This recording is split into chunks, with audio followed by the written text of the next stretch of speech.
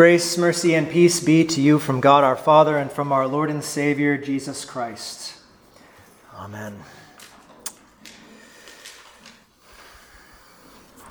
Life is precarious. Life is fragile. And how often do we forget that life is fragile? Well, and how often do we remember that life is fragile when it's staring us right in the face? Our own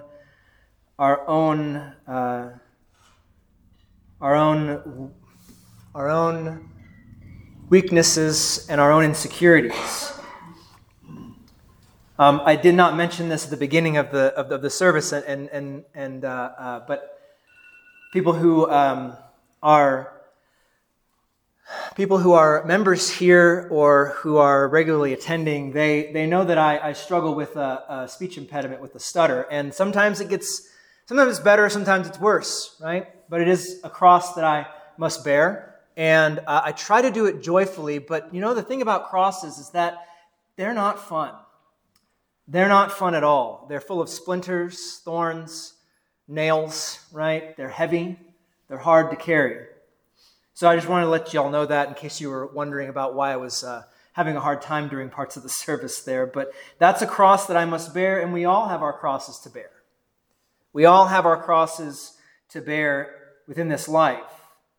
And our suffering in that sense is unique to us in that it is made fit for us in a unique way, but it is not something that we struggle with by ourselves.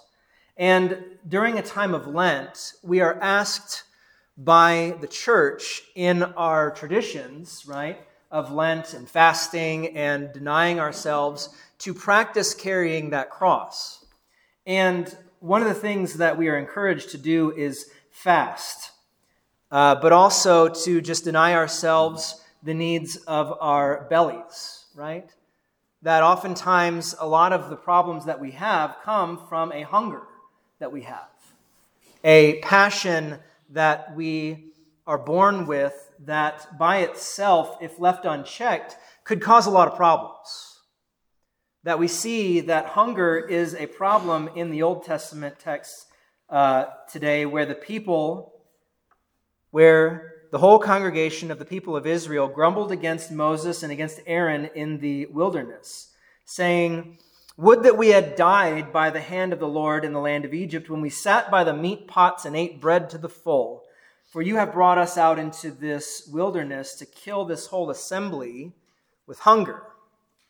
Hunger does some pretty terrible things. It makes you think differently about your life, about other people's lives, about how you're going to survive. We live in a time, though, where hunger is not really a primary concern. We're fed.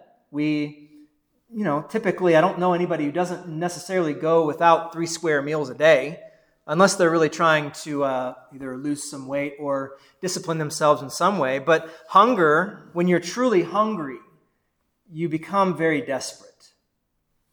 And that the sinful flesh pulls us in certain directions that normally, if we were fed, we wouldn't necessarily go.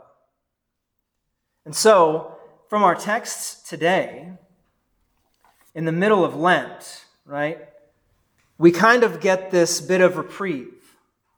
It's almost like Advent. Sometimes in the Advent season where you have all the purple candles and then you have that pink or the rose candle, and it's kind of a rest from all of the trials and all of the practicing of fasting and repentance. Because here, as opposed to the previous texts from the last couple weeks where we've been seeing about trying ourselves, about facing temptation, we see that here God gives us grace. God gives us rest. God gives us our food that we have to sustain ourselves.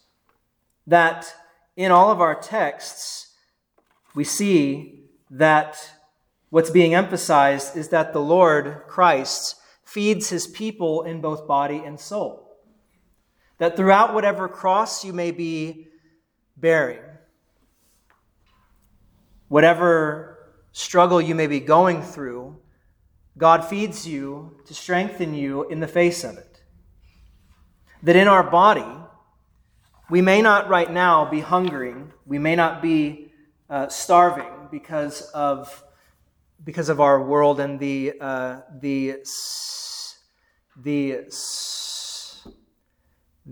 circumstances that we find ourselves in, but who knows? There's a lot of talk right now about supply chain problems. There's a lot of talk about shortages, about gas prices going up. That connects to how we're able to feed ourselves. That connects to how we're able to provide for ourselves for the good of our body day by day. And so soon enough, we may find ourselves in a place where we're hungry.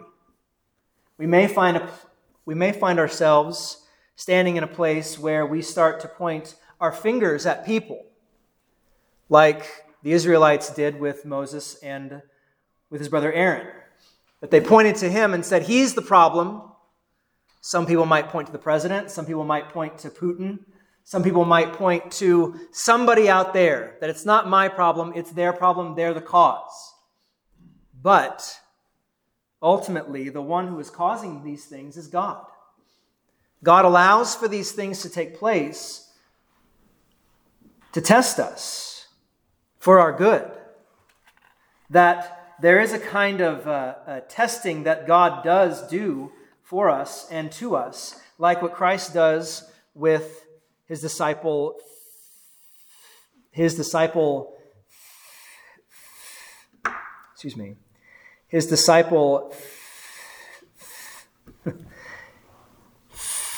Philip.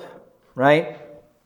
He says, where are we to buy bread so that these people may eat? These 5,000 men, not including the women and the children possibly that were there. Where are we to buy these things? Where are we to provide for all these people? How can I eat tomorrow? How can I make sure that next week I'm not going hungry? How can I make sure that I'm able to get to my job if gas prices are so high? How is it going to happen? Where's it going to come from? Who's going to provide for me? Who's going to take care of me? And we know the answer if we pray the Lord's Prayer. And we see that fourth petition, that we pray that he would give us this day our daily bread. And we know from the Small Catechism, God certainly gives daily bread to everyone without our prayers and even to all evil people, but we pray in this petition that God would lead us to realize this and to receive our daily bread with thanksgiving. That whether you are hungry, whether you are full, whether you are satisfied, it is all a gift from God. That in this life, we sometimes are faced with the reality of how fragile we really are. I've heard it said that, the survival of the fittest theory of Darwin, right, is probably not, it's not just something we shouldn't hold on to because Scripture speaks against it, but think about how fragile human beings are. We're at the top of the food chain, right? We're the strongest. But if we were to try and survive out in the world without clothing, we die, right?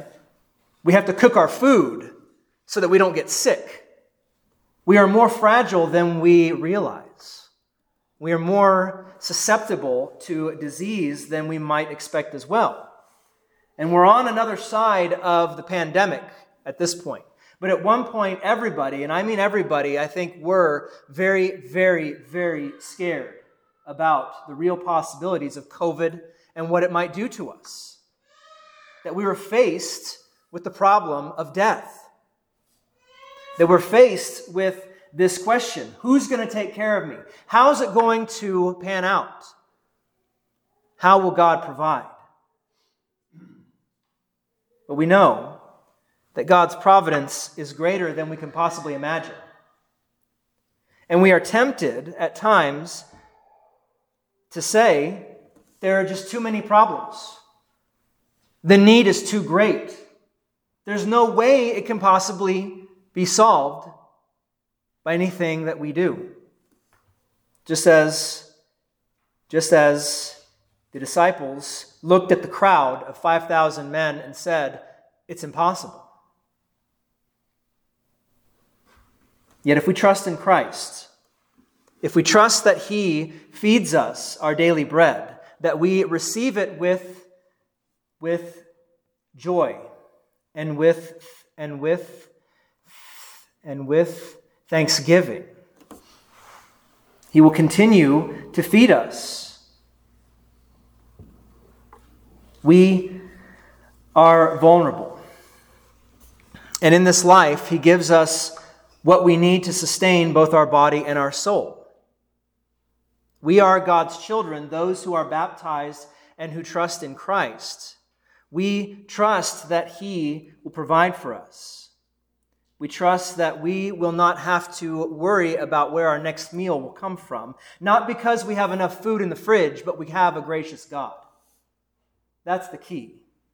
We have a gracious God who loves us and provides for us, who cares for us. And we have a God who sent His Son to die for us so that we would be fed in both body and soul through His Word and through His body and His blood that has been shed for us and has risen from the grave and who has ascended on high, and the body and blood of Christ that is now offered to you today. That in this way, the Lord takes care of His people, that we are children of the promise, and that promise is tied to everlasting life and salvation.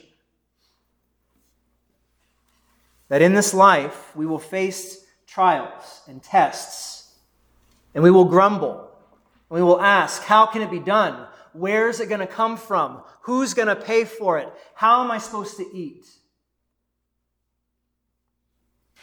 And we pray that the Holy Spirit would grant us faith to trust that He provides our daily bread, and that He also provides the bread of life, so that we